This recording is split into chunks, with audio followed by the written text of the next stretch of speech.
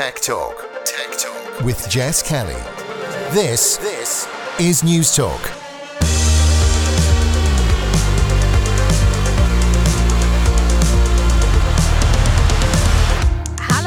Welcome to Tech Talk. Jess Kelly with you here on News Talk.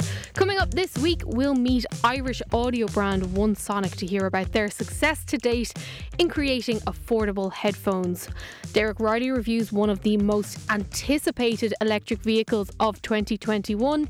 And we'll have all of the gaming news from this week, including release dates for some of the titles that will no doubt be big sellers this Christmas. As always, you can email the show techtalk@newstalk.com, or you'll find me on Twitter @JessKellyNT. But first, OneSonic Audio Technologies is an Irish company that appeared on the market last year with both in-ear and on-ear headphones. I reviewed them on the Pat Kenny Show and I was incredibly impressed by the quality of the products alongside the very affordable price tag. David Cawley is the founder and CEO of the company and he joins me now. So David, anybody that listens to the Pat Kenny Show here on News Talk or follows my Instagram Q&As will have heard of OneSonic Audio Technologies. I recommend your headphones all of the time because they are just brilliant. But before we talk about the product, can you just tell us a little bit about the company, who is involved and what are your backgrounds? Sure. Hi Jess and hi to your listeners. So basically, I've been working in audio and acoustics for 20 years almost, and I've been a musician since I was 4 years of age. So I guess that's kind of where I'm coming from. But and I set up another company, Allegro Acoustics, in 2010, which specializes in the design of acoustics and audio. And basically, I was on holidays actually a couple of years ago, and I bought a pair of wireless Bluetooth earphones in the airport on the way out. I'm not going to mention the brand, but they weren't cheap anyway, and I expected a lot more than what I got. And it just kind of dawned on me that, you know, we could actually do this ourselves because we had the expertise. We've been working in the industry for a long time, and it sounds obvious now, but we'd never thought that we could actually have an Irish audio technology brand. It's not because we haven't ever had one before, so it hadn't really occurred to us. And I figured, you know, we should enter this market. So I basically went off myself when I got back and started working on my prototype. And a couple of months later, I presented that to my team, and we did a bit of, you know, Q&A with the guys, and people gave their opinions. And one of the great things about my team is that they're honest, like very honest, and sometimes too honest. But that got us a starting point. And from there, we really began. You know, from there, I really realized that we could actually develop OneSonic in such a way that we'd have products on the market, and that's where we've ended up now. It's interesting that you mention, you know, buying another product and realizing that it's not great. This is something that has happened to me in the past, and I've often gone in and not bought the cheapest option, not bought the highest option, bought the mid-range option, thinking, sure, look, how bad can they be? Like, they're the mid-range option, they're not throwaway inexpensive. And then you're disappointed by the quality. And sometimes that's because, you know, you're paying more for the brand than you are for the technology. There's loads of reasons why a product could be disappointing. But I'm interested to learn how you guys went about not only establishing an Irish audio brand, but one that was of a really high quality, but not a ridiculously high price tag. Yeah, sure. So we have always had sound quality, audio quality, the music listening experience as our number one guiding feature, okay? Because a lot of, you know, modern audio devices, they do what they were initially supposed to do, which is play music, but also they do a whole lot of other things.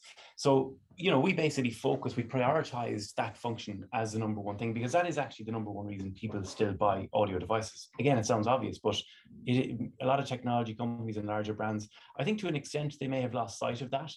But we decided that is our number one, you know, design goal was to achieve a very good level of, you know, audio quality so that the music listening experience would be really good for the user. And I think that's why it comes across now when you use our products and you think, you know, there is great sound quality here, there's great product quality. It's because we've never lost sight of that feature, you know, sound quality, because that's the all important, isn't it, when it comes to listening to your music. So talk through some of the features, because the ones that I often recommend and the ones that we were featuring on our Christmas gift guide last year, there was the in-ear buds and then there was the on-ear headphones.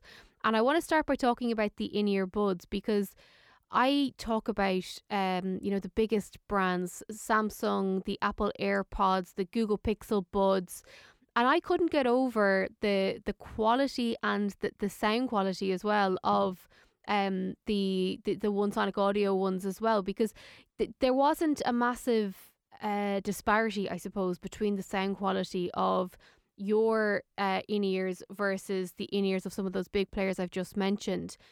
From an engineering point of view and a background point of view, what were the boxes that you wanted to tick, and how did you ensure that you could deliver that without having the price bracket of 230 or 450 euro that some of them often do have? Yeah, so well, you need to keep in mind that Apple, some of these other big brands like Samsung, these are the biggest corporations in the world, and they have the highest levels of revenue and the highest levels of profit in on the planet, and there's a reason for that.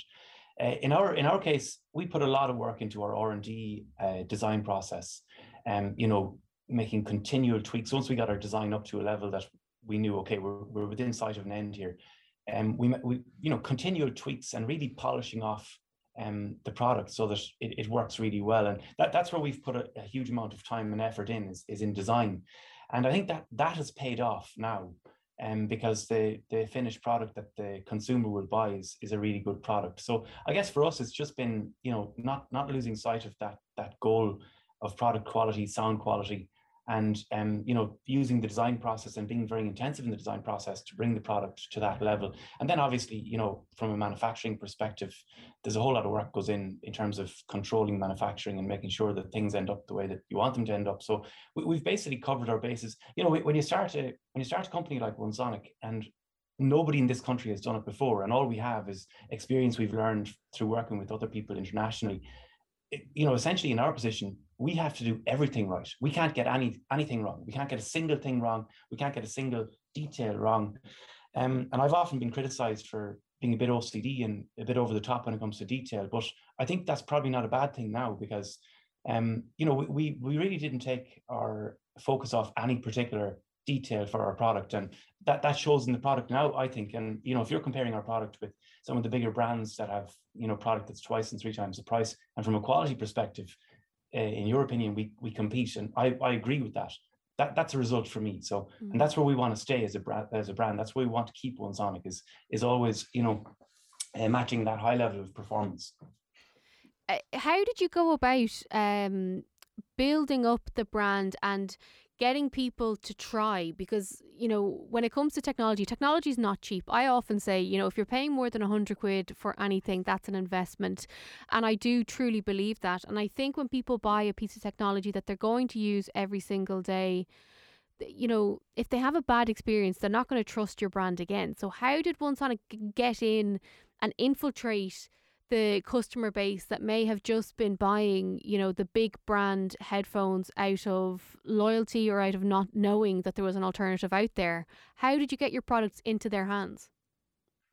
Yeah, I love how you use the word infiltrate, Jess. I didn't know we infiltrated, but yeah, you've done it. Yeah. Well, I guess at the start, when we launched our product, we basically came out of nowhere, you could say, because we launched last October. And what began to happen really quickly was, we launched the start of October, and we were actually sold out on one of our products by the 29th of November. We didn't even make it as far as Christmas. And I think what actually happened was people who bought our product told other people about the product, and there was a lot of word of mouth and a lot of organic growth there that we didn't actually expect to happen. And then, reviewers like yourself, and this is the first time we've spoken actually, so thanks for your review last year, by the way. But reviewers, like credible people like yourselves, reviewed our product, and we sent our product to some reviewers, people in technology who know what they're talking about, and we got a very positive response there. So I think when you added all that up, we got a very strong start, I guess, and the consumer learned very quickly that this is a good brand, this is a good product. So I think that's probably what happened, Jess. In terms of developing the products, and I suppose, the evolution of the brand as well. What's next in store for you guys? Is it, small tweaks to the existing products, or are you extending the lineup? Yeah, so we basically are continually we're continually tweaking and continually improving our products, and then there's another iteration comes out as the next generation or whatever. And we basically, come the end of this year, or for Christmas this year, we're going to launch a pair of noise cancelling earbuds, which we've just finalized in the last 6 weeks in terms of design. Really great product. It's at a higher level. We're keeping our initial VXS HD1 earphones, so the noise cancelling earbuds are at a higher price point, but they're a fantastic product. Basically, noise cancelling, really good sound quality, nice mic, so it does everything that you need it to do.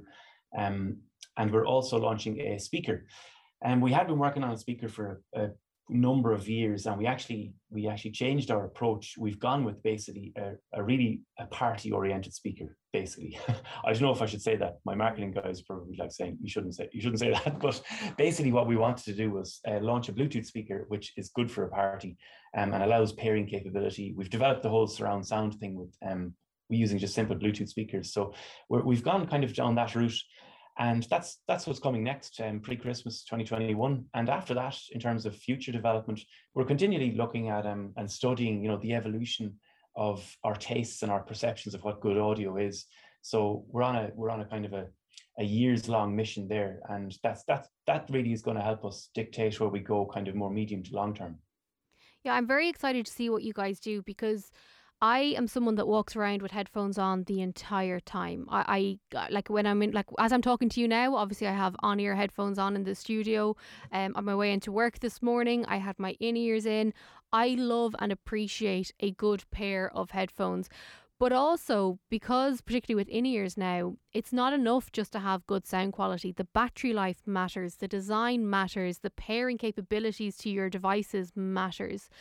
Is all of that, is that a challenge, or is it an opportunity for someone like yourself who comes just from the sound background side of things? Yeah, well, we partner there with companies like Qualcomm, who specialize in that sort of stuff. And like, don't forget that when Apple started selling their new iPhones that they released like 12 months ago, they stopped selling earphones with those. So I guess there is an opportunity for us, because people now are going out and looking at whatever brand they want in terms of earphones, instead of using what you get with your phone, But it doesn't, it isn't really a challenge, no, Jess, because like we essentially could partner with some of the same companies that all the big phone guys partner with for their own products anyway. Oftentimes there's similar technology, like, for example, the Bluetooth chip that's in our earphones, we obviously don't design that ourselves. Apple don't design theirs themselves. Samsung don't. Like, you basically get one of the best guys you can get to do your chip for you. So we use Qualcomm quite a lot, because Qualcomm are one of the best in the world in Taiwan. So yeah, no, it's not really a challenge for us. So long as we integrate, we have a whole lot of troubleshooting and stuff to do, which takes a long time, or indeed to integrate that technology with our technology. But apart from that, once you get it right, it's done, Well, as I said, I'm very excited to see what you guys have next. We will, of course, bring you reviews of the new devices here on News Talk as soon as we can get our little hands on them.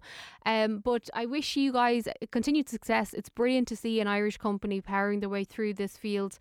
And thank you so much for joining us here on Tech Talk. Thank you, Jess. Coming up next, we'll hear about one of the most exciting EVs of 2021. Tech Talk. Tech Talk. Rate and subscribe. techtalk@newstalk.com is the email address as ever if you want to get in touch, or you'll find me on Twitter @JessKellyNT. I'm joined once again by Derek Riley of the EV Review Ireland YouTube channel. Derek, what are we talking about this week? Today we are talking about probably one of the most anticipated EVs to hit the market this year in Ireland, and it's the Hyundai Ioniq 5. Okay. I've actually, this is one of the few times that I've actually heard stuff about cars, and I kind of know what we're talking about. This seems to be, a fully fledged EV that has a lot of bells and whistles to it that I think people will get excited by. So for those who don't know, can you just talk us through why it's getting so much hype? I really don't know, to be quite honest. I released the review last weekend on my YouTube channel, and it's got nearly 10,000 views already. I suppose a lot of people know the Hyundai history in making electric vehicles, good value, great range, and what they've done with this vehicle, and they launched it in 2019 with the Concept Ioniq 45, and what they've done is just brought it up a level. So they really are starting to go toe-to-toe against the big, large manufacturers, the Europeans, so the Volkswagens, the United States, the Teslas, and some would say that they've been there for a while, but this one definitely is in the mix with all of those brands that we all know, like, and love. And is this aimed at those looking for a good family car, or is it for people who just want sort of a little motor to spin around the cities? Who's the target for this? This is a big size electric vehicle, so definitely would be targeted towards families. Okay. Great space in the back and great boot space, and also a space in the front. And yes, you can call that a fruit, which is a front boot, or you can call it a frunk, which is a front trunk. I don't like either of those. You can call it a front storage area. That there we go. I don't like when words are merged together. It kind of makes my skin itch. So from a design point of view, it's a good looking car. And as you said there, people will know Hyundai, they'll know the brand. So talk to me a little bit about the interior of the car, because it's when you open the door that you get hit by not only the basic things of like the nice seats and all the rest, but there's also an array of tech as well. For sure, yeah. So internally, they've called it the smart living space. And because it's built on a platform that has the electric battery in between the four wheels, they're able to push the four wheels out to the four corners and make it as big as they possibly could inside. Flat floor, so lots of space, number one. But number two, you've got a lot of tech in there as well. It's not overloading, but there's two 12.25-inch screens. There's fully reclinable seats. Now, when I say fully reclinable, Jess, I mean fully reclinable. Oh. Now, depending on the trim level, but you can get ones, and with that panoramic sunroof, you can lie back and look up at the stars, or when you're charging the car, you can have a little nap, whatever you want to do on these seats. We won't judge you. But so you have the tech in the front, you've got potentially a heads-up display as well, depending on the model. And what that does is as you're driving along, it projects onto the actual windscreen itself, and it'll show you your speed, what the speed on the road that you're on is at the speed limit. It'll also bring up some augmented reality arrows to show you where to turn left or right, or wherever it may be, go through a roundabout. So lots of tech stuff going on the inside. When you say the seats go fully back, how big is the back of the car if the seats can go fully back, if you know what I mean? Yeah, so when I'm 6'2", 187 centimeters in new money, and when I'm sitting in it, I can still recline my seat nearly 180 degree flat. So when I set the front seat up for me, I can sit in behind it, and there's still a nice bit of leg room in front of me as well. So yeah, they've spread it out really well, and the fact that they've got that flat floor in it, there's no issue between moving left to right between seats. If you wanted to scoot out the other door, you're not getting over a big transmission tunnel. Well, that is good to hear. Obviously, EVs, we need to know about the range and all that kind of jazz. So two different battery sizes. There's the standard and the long range, and the long range will get you 481, and that's claimed. So what we mean by that, it's on a WLTP cycle. So all manufacturers use this test cycle to say, so everybody understands the range. Now, some people think this is sometimes over-egging it and giving it too high of a range. I did a piece where I now understand how they did this WLTP and how they do it. So there's a bit of urban driving, there's a bit of motorway driving. To answer your question, up to 481 kilometres. So when you think coast to coast, and we always like to reference Balmullet, so Balmullet to Dublin is about 310 kilometres from Atlantic coast to Irish Sea. So if you can do 481, yeah, like there's nowhere in the country that you can't reach potentially on this. Now, motorway miles are going at a faster speed will eat into that ambient temperature outside. So there's lots of different factors, but Hyundai in the past have always been good with their range estimation and what they've done on their battery packs. And how did you find it during your review? I had it for 24 hours, so it's difficult to get around and about. So I will hopefully be getting it for a longer spin from Hyundai Ireland. But I found it, even for the bits I've doing, like when you go from around the M50, you're starting to click up the kilometres without even realise it. Anything I did within that 24 hours was on range and within it, but I am looking forward to doing a coast-to-coast cross-country with it just to see if it does live up to it. But Hyundai in the past have always been very good. And is it an enjoyable drive? Because sometimes, with these cars, particularly when there's cars that have a bit of hype around them. I remember going to, I won't mention the brand, but I went to a car launch, And I was chatting to some of the people afterwards, and they were like, yeah, like it's cool, but I don't know that I'd go out and spend my money on it. Looks on the outside of this it looks like a hatchback, so kind of like that Golf shape traditionally, but it is big. Like everybody says it. You see it in the picture, your brain goes, oh, that's a golf size car. But then when you see it in person, it's like 4 meters long. Like it is a big car. And so that optical illusion, but then you have that retro styling. So a lot of people are looking at it because it's got pixelated lights. So it's kind of bringing you back to that 8-bit. So there is that generation of 30s and 40s and that are going, this is really kind of funky and cool, and something totally different on the road. So there is a lot of buzz about it, pardon the pun, but we want to make sure that it was a good quality car. To answer your question, very nice drive, smooth, good quality feel to the steer and to the build. The suspension is set up well because it's a heavy car as well, because it's got that battery pack in underneath, so that adds weight. So they have to kind of judge all that kind of stuff. I did Irish roads, I did cobblestones. So yeah, good drive, nice, and like any electric car, just it's a smooth, no messing. It's all electronic. It's all automatic transmission. Very comfortable place, and the sound insulation in it really good. Yeah, I saw pictures of it the other day, and it kind of looks, and this is again me not knowing cars, to me it kind of looked like a cross between a Nissan Qashqai, and then there's elements of like a Land Rover or something like that about it. When you see it from different angles, it is much bigger. I'd imagine when you see it in person, it is much bigger than the head-on image would allow you to believe. For sure. Yeah, everybody thinks it's one size, and then when they see either my review or you see pictures or videos of people standing beside it or sitting in it, then you go, oh, this is a lot bigger. And they're already on the road. People have bought them. So I'm seeing on some of the social media groups that people are really happy with it. Great space, lots of space in the boot. And it has other tech features as well. So it has what's called an 800-volt architecture inside. So what that means to everybody outside of EV world, it can just charge a lot faster. So if you can find those super fast chargers, it'll put 100 kilometers into the battery in 8 minutes. Wow, so that's incredible. We're getting to not quite filling up your tank with petrol or diesel, but like when you put 100 kilometers in 8 minutes, by the time you go in, have a coffee, go to the restroom and come back out again, you're ready to rock and roll again off to your next stop. So that's one feature, really fast charging. But then they also have this vehicle to load, or V2L. And what that means, Jess, is you can plug in a socket into the charging port on the outside, and then you can power stuff off that. So you could actually charge another electric car. You could, if you had a picnic area, you could put up your air conditioning unit into your tent. You could charge up your electric bicycle. You could run, I've seen people run like bouncy castles off the back of it. So now we're starting to see the benefits and the potential with electric vehicles, where if you're going off site, you're going camping, you're going for a picnic, and you need juice for something, this has the capability of doing it as well. In terms of, because I know we're in the second half of the year now, what has been the standout EV of the year? Because you kind of hear from the big brands, and obviously they have the deep pockets. They also have the brand recognition in terms of shouting about their EVs or their hybrids or whatever it is.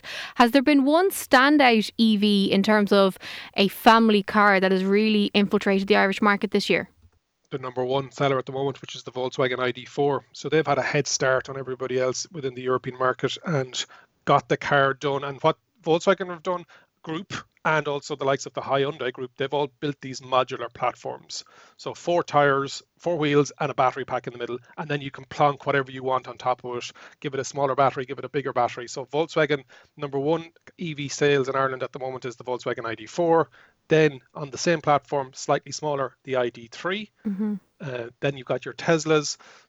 But this one seems to be generating a bit of interest because some people don't like the look of the Volkswagen ID4. Some people don't like how it drives. So this Hyundai Ioniq 5 is really bringing it to the marketplace, a lot of interest in it. Then you've got the Skoda Enyaq that's sold out already for 2021. They got in an allocation and it's already gone.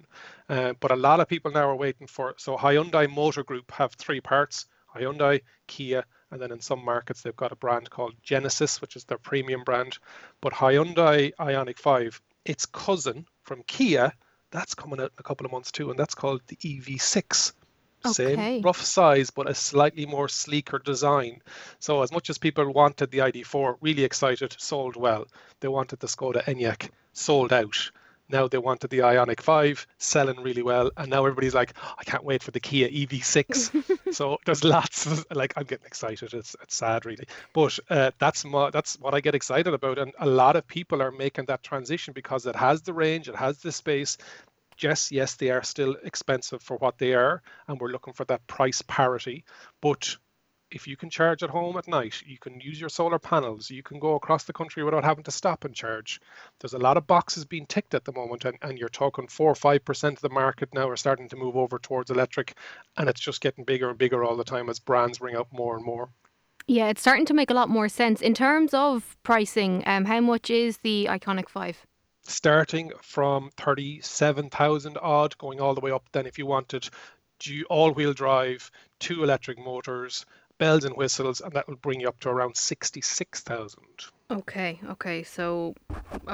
that's we're talking big money. People, big money, absolutely big money. But there are people that want that. I want the biggest battery. I want all the power. I want 4-wheel drive in case they might live on top of a hill or a mountain and they get snow on a regular basis. I don't know where that'll happen, but some people want 4-wheel drive and they want that capability of towing something. So there's lots of factors in there. So the manufacturers make them and they put a price in it. So they must see that there's market share there for them. So yeah, there's a range there, but the mid-30s is the sweet spot at the moment. That's where the ID4 is starting off at. There's a lot of that SUV electric kind of coming in at that mid-30 price, and we haven't brought in the Tesla Model Y yet, which it's only just landed in Europe in left-hand drive. That's been the number one seller in the US for the last couple of years, so that isn't even in the marketplace yet, so that's going to bring in more competition as well. Yeah, it'll be super interesting to see I suppose trends from the new car sales in January, February, when a lot of people usually will start to consider maybe buying a new car, and it'll be interesting to see if people do go towards the EV.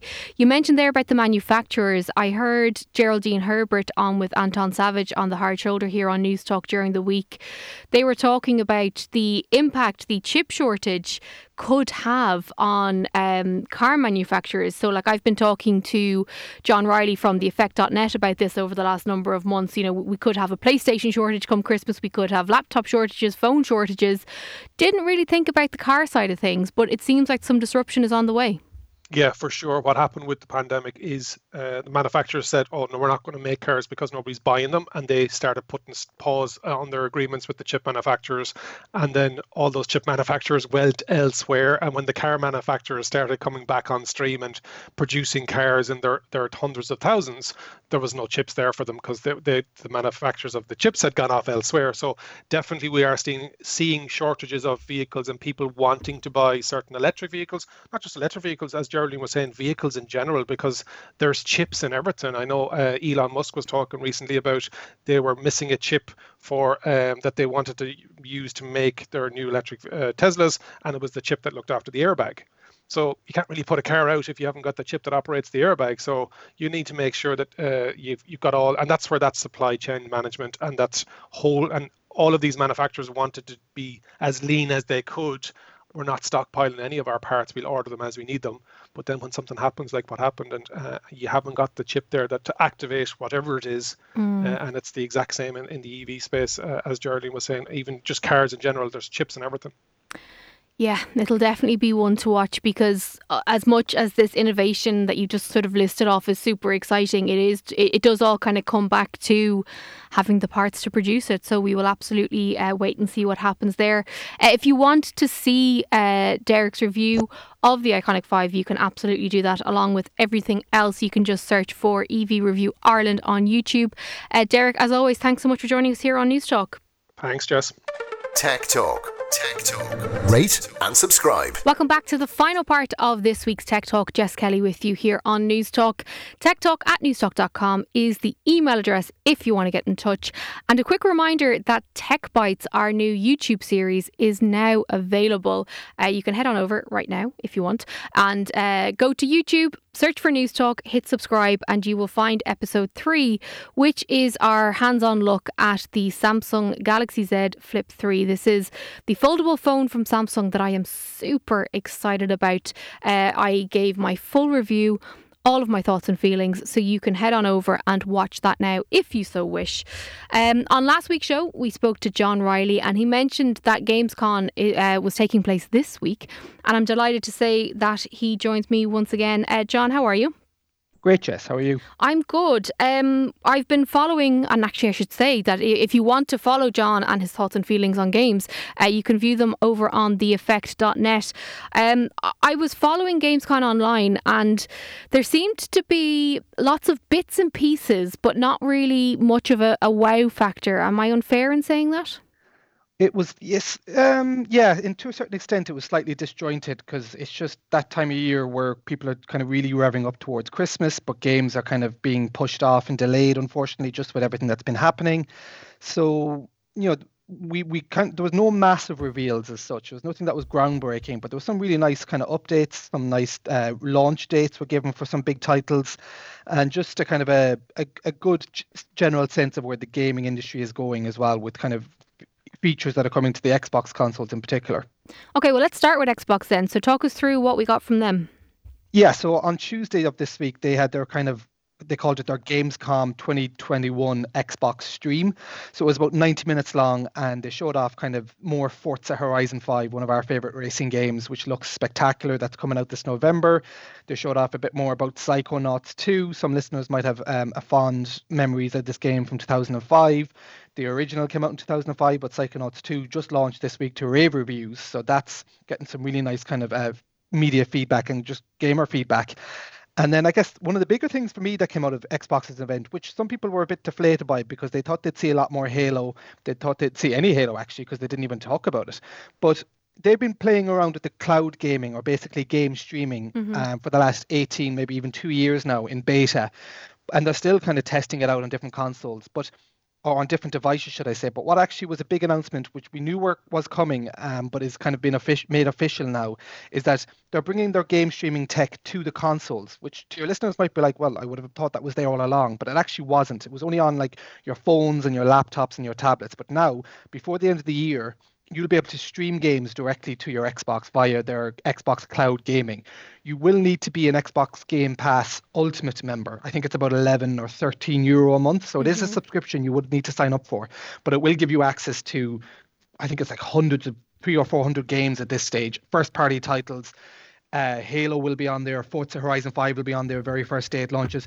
But what was really, really interesting, and not to go on about it too much, but this streaming app will not only be coming to the new consoles, which came out last November, but also to the Xbox One, which came out in November or back in 2013. So technically, and like it's quite groundbreaking when you look at it, you will be able to stream brand new Xbox Series X versions of games on your Xbox One console from 8-9 years ago.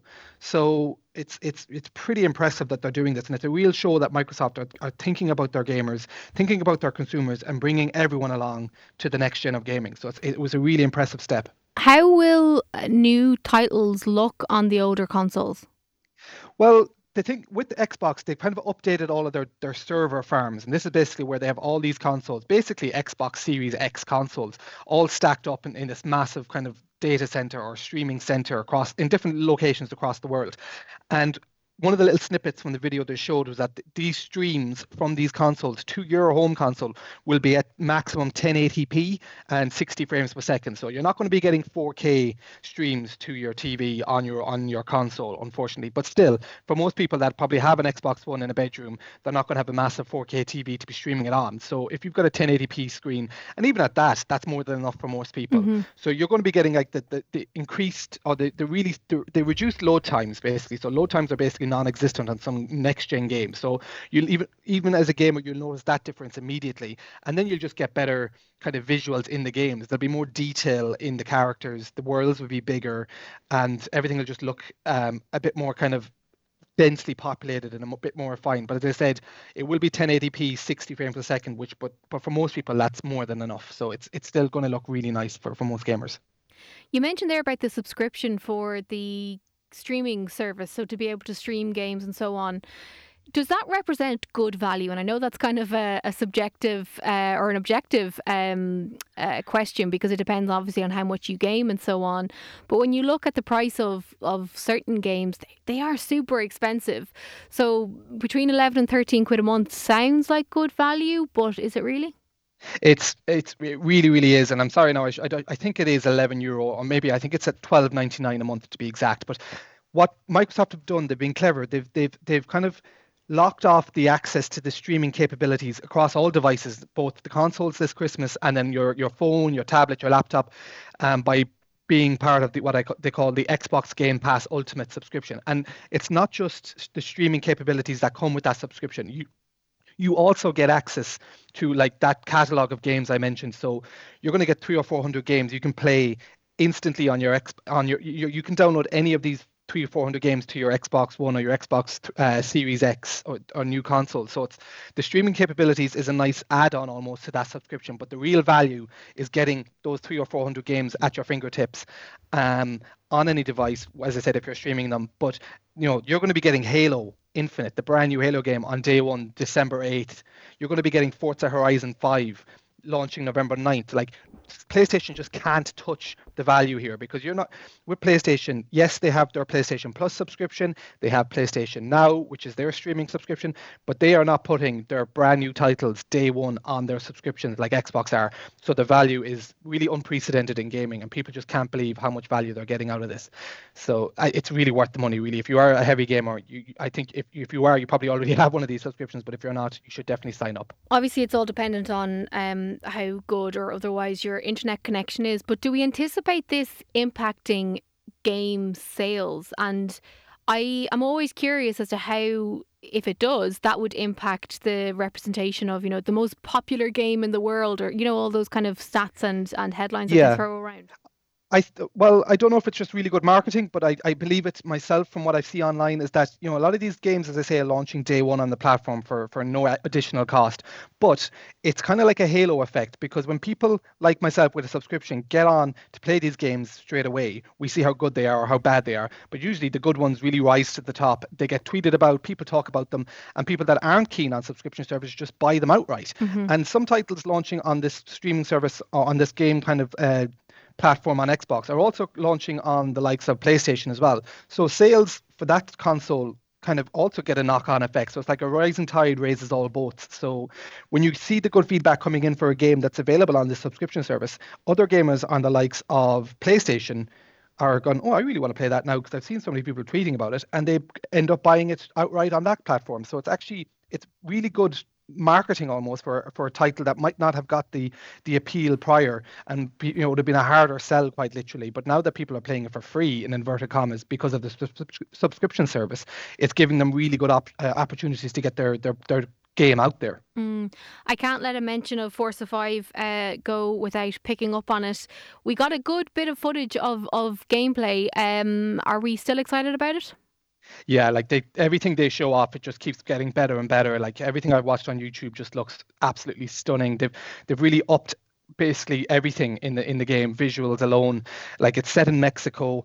You've got all the different biomes, so it's not just deserts and beaches. You've got forests, you've got cities, you've got small towns. And the way they're blended together in the visuals or in the gameplay looks absolutely stunning. So I just cannot wait. Like, YouTube is fantastic at showing 4K video, but even at that, it's compressed. So you're not actually getting the full wow factor. You're not getting the high dynamic range. And then they're all just visual kind of nerdy things I'm looking forward to experiencing on a home console directly. But yeah, they look very confident. It's Playground Games that are behind all of these Forza Horizon games. They do a lot of almost like a monthly stream for fans to show off what they can expect, show new features, show new locations, just to kind of keep whetting people's appetites up to November 9th when it finally launches. So it's going to be a very, very popular game for the console, for Xbox this Christmas. Yeah, I'm very excited about it, obviously. So that's what we got on Tuesday, but Wednesday seemed to be the headliner. Yeah, so Wednesday actually came out a lot stronger than what people would have felt. It was hosted on Wednesday night, and it was called Gamescom Opening Night Live with Jeff Keighley. So Jeff is a very big name, if not one of the biggest names in gaming, really. He kind of organizes the Game Awards every December in LA. They're like the Oscars. They are as big as the Oscars. And so he helps the guys at Gamescom, which runs in Cologne in Germany every year, but was virtual this year again because of COVID. But yeah, happened on Wednesday, ran for 2 hours, some really big trailer announcements. We got Far Cry 6. We got some brand new kind of gameplay footage or kind of a story trailer for that.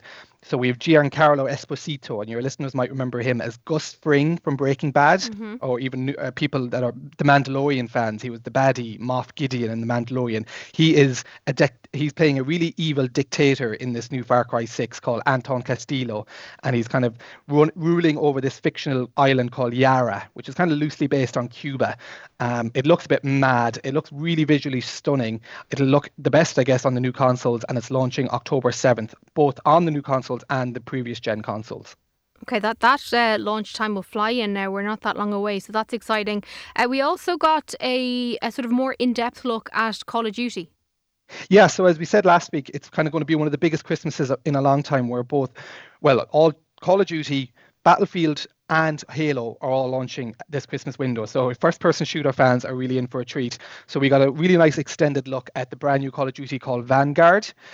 So it's going to have both multiplayer and a campaign. So on Wednesday night's show, we got a look at about a good extended look at some of the campaign footage, where it's basically set in World War II. You're kind of in Stalingrad playing as Polina Petrova. She's one of the Red Army members, and you're kind of fighting against the invasion. And again, as you can imagine, it looked insane, very, very visually striking, really intense, launching November 5th. So as I said, coming up to this Christmas, it's going to be a crazy, crazy busy year for gamers. Yeah, you mentioned Halo there as well. We got a bit more info about that. Yeah, so everyone was kind of taken aback that on Tuesday night, Microsoft, who obviously own Halo, and it's one of their biggest titles ever, completely ignored the title, didn't announce anything about it. But then come Wednesday night with Jeff Keighley, they actually got on stage and announced that we finally have a launch date, which was kind of leaked a few days prior, but that's okay, no one really cares. So December 8th, 2021, we're finally going to get our hands on the campaign and multiplayer for Halo Infinite. So people are really, really excited. The internet was like, apps, finally they've announced it. They cannot wait. There's an exclusive kind of limited edition Xbox Series X console that's launched, covered in Halo branding. They've got a brand new Xbox Elite Controller 2 that's going to be like all the bells and whistles. It looks like a Halo car. It looks like Master Chief with all the color combinations. So yeah, gamers are really, really excited for the launch of this one this Christmas. Also, for fans of franchises, we have a new Lego Star Wars, and there's a new Marvel game as well. Yeah, so the Lego Star Wars game is called the Skywalker Saga. So for the first time ever, you're going to have all 9 movies are going to span this game. It's still a tongue-in-cheek, a bit more lighthearted. And as you said, it's basically Lego characters reenacting famous scenes, scenarios, battles from the 9 movies known as the Skywalker Saga. But they said, unfortunately, that will be coming out in spring 2022. But with everything coming out this side of Christmas, I think people are happy to have a bit of breathing room. And yeah, a new Marvel game that people didn't really know was coming. Well, I hadn't seen any leaks for it. It's called Midnight Suns. So it's based off a famous Marvel comic kind of series from back in the day, and you're going to be taking control of the likes of Wolverine, who's obviously an X-Men, but he's now being brought into the ring. You've got Doctor Strange, and you've got Blade even. So it's going to be a tactical RPG from the developers called 2K. So your listeners might know that they've worked on the XCOM games, which were very, very popular tactical RPG games. So they feel it's in safe hands. It definitely feels like we're starting to get that. I remember talking to you, I don't know if it was before Christmas last year or early this year, and we were kind of saying that, like, yes, we have these new consoles. Yes, it's amazing, but there's not really enough new titles to kind of get us excited. It seems now that the new titles are going to come out thick and fast over the next 6 months or so. Yeah, it's a case of not be careful what you wish for, but as you said, we said, God, what are we going to play though? And like all these developers were kind of waiting in the wings, waiting to pick the right moment, waiting for these big events really to show off their wares.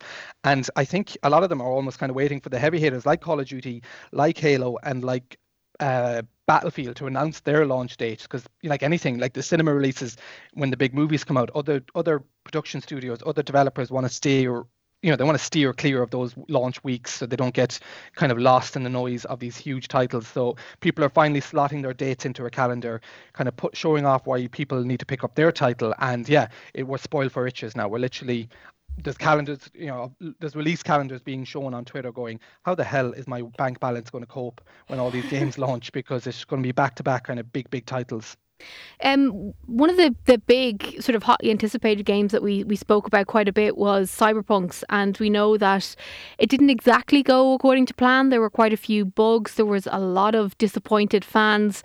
I'm assuming everybody in the gaming world watched that with very, very, eager eyes to see how it played out and so on, but also hopefully learned lessons from it as well. Yeah, like they're still patching the game. They're still updating it. I think we're currently on update 1.3 for whatever that means for certain listeners. They're constantly just finding errors, issues.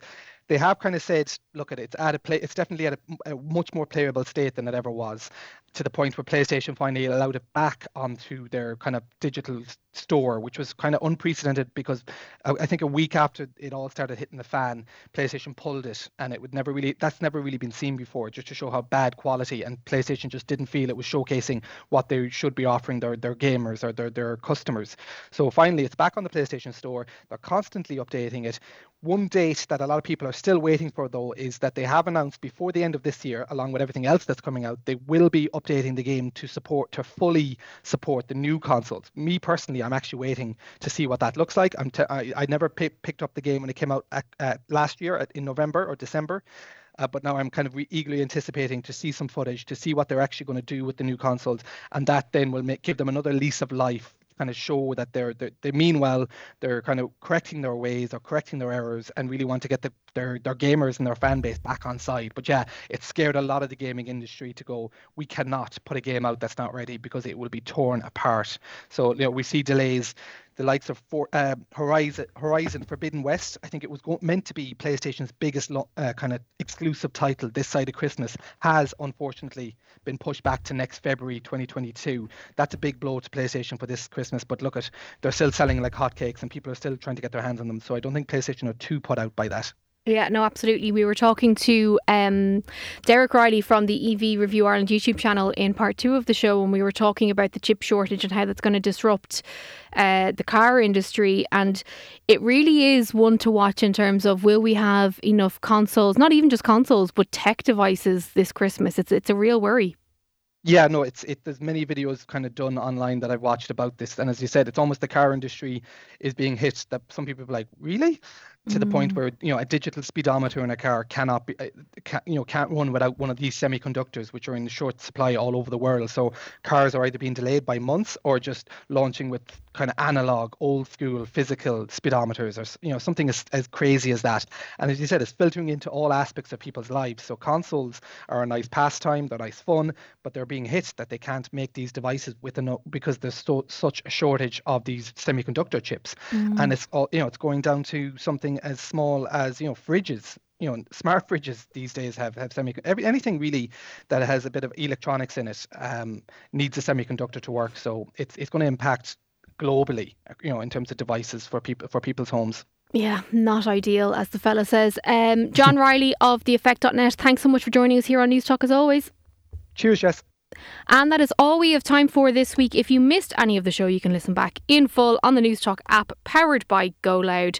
John Friday's up next here on News Talk. I'll chat to you next week.